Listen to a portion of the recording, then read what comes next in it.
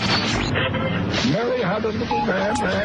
The fault. We believe that all men are created equal. To the magnificent mosaic that is America. From radio beacon to radio beacon.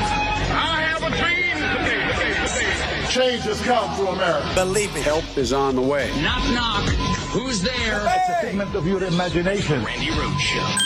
Turn up your mind. I'm stopping you. Do you have a license? What done? The fatal encounter between the unidentified officer and 26-year-old Patrick Lyoya began as a traffic stop over a license plate that didn't match the vehicle's registration. Lyoya appears to walk away from the officer and then resist before running.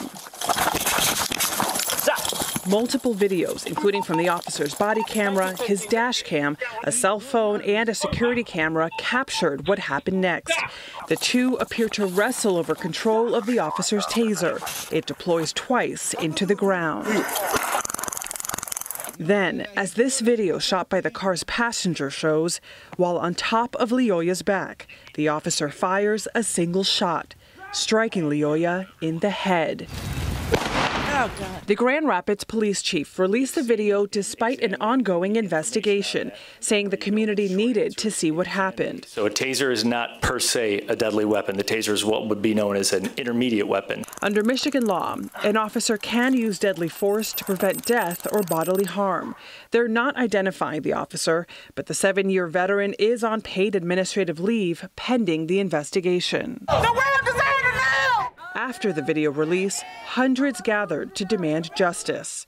Lyoya, who was a father to 2 young daughters, was a refugee from the Democratic Republic of Congo. In a statement, attorney Ben Crump, who's representing the family, demanded charges against the officer, saying in part, the video clearly shows that this was an unnecessary, excessive, and fatal use of force against an unarmed black man who was confused by the encounter and terrified for his life. That frustration flooded Tuesday's packed city commission meeting. You share the blame. The blood is on your hands too. We never had to lose someone at all. Patrick Lyoya was cut down in the prime of his life. The Michigan State Police are leading the investigation. When it's finished, it will be up to the Kent County prosecutor to decide if charges are warranted. Okay, so imagine you're the Kent County prosecutor. Do you prosecute? Do you think you could prosecute? Could you get a guilty verdict beyond a reasonable doubt in Grand Rapids, Michigan with these videos, with these? That's the question. That's the question. And, you know, I watched every angle from every vantage point that there was to watch. Some of it's in the homework, so you can see it. The passengers video, which was, Patrick's friend who was sitting in the front seat, he is, his video is there to be seen. Obviously, there's video from a Ring doorbell or some, home surveillance system, but it's really from across the street and it's far away. But all you can see is that Patrick Lyoya was running away. You can see the officer's body cam video, which is very up close and personal, except for when the officer actually starts, Patrick Lyoya ran away. He ran away. Now, here's something we need to insert just for your information. So you have a complete picture when you decide whether or not you could prosecute, which is the question. Patrick Lyoya is from the Congo. He's a Congolese man. English is not his first language. You need to understand that.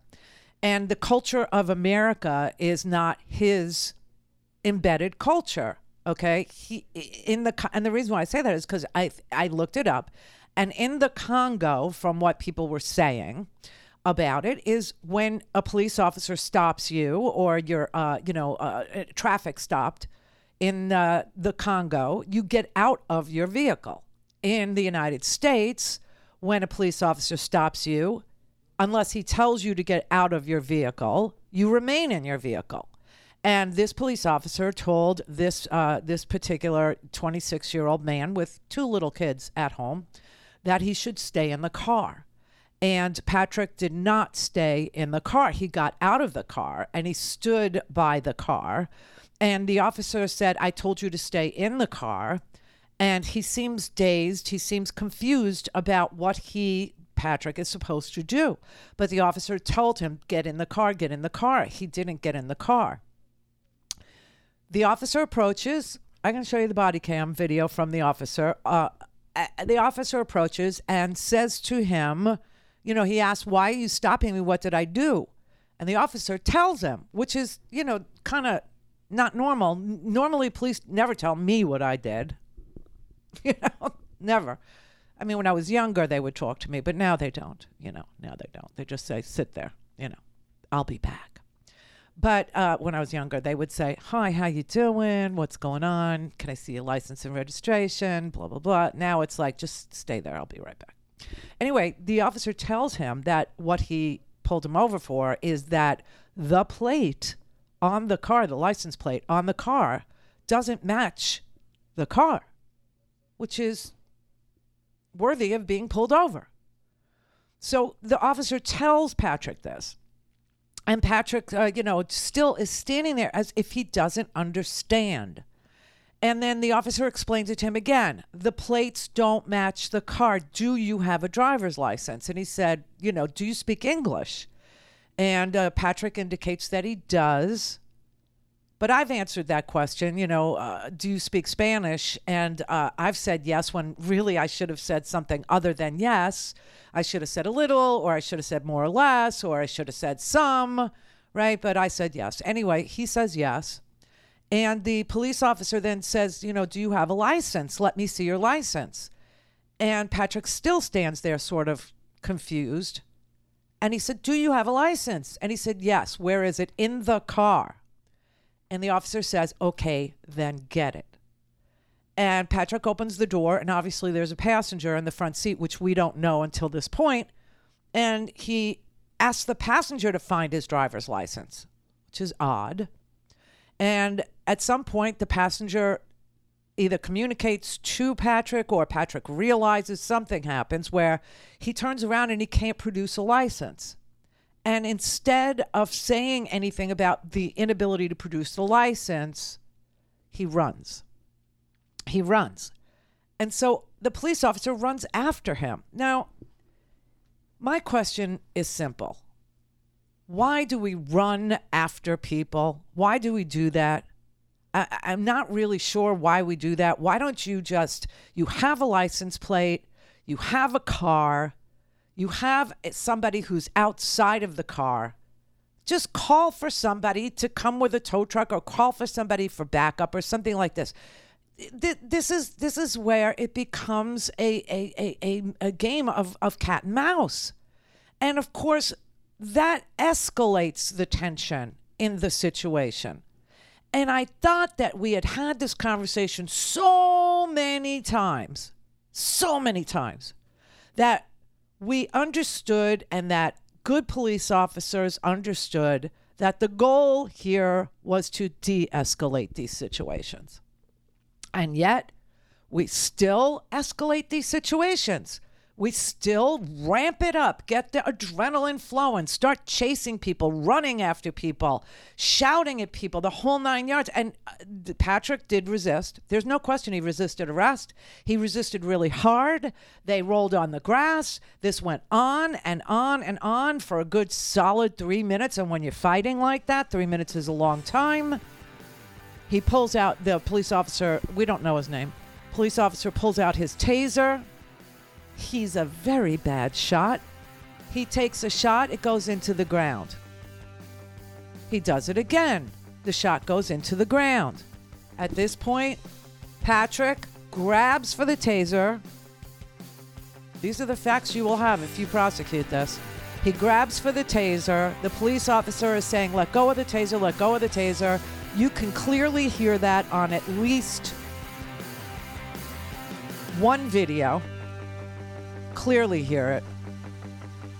And the officer then climbs on top of Patrick and executes him. Doesn't put a bullet in his shoulder, he puts it in the back of his head. Clear for takeoff. The Randi Rhodes Air Force. Air Force. RandiRhodes.com. So we all know democracy does not look the way it ought to look. And a lot of us know that the reason is because of money in politics. I want to show you a new podcast. It's called Democracy Decoded. It's a podcast by the Campaign Legal Center. And it looks at government and it discusses innovative ways that could lead to a stronger, more transparent, accountable, more inclusive democracy. The host is Simone Leeper, and she speaks with experts from across the political spectrum and takes a deep dive into the forces fueling our election, not just in the nation's capital, but at all levels of government. Democracy Decoded will take you on a journey. It looks really into the nuts and bolts of the campaign finance system, and it looks at the effects of secret spending at both the federal and state level, explores where and how foreign governments are spending to attempt to influence American elections and our foreign policy. Listen, tune in and learn more. Find it at democracydecoded.org or wherever you get your podcasts.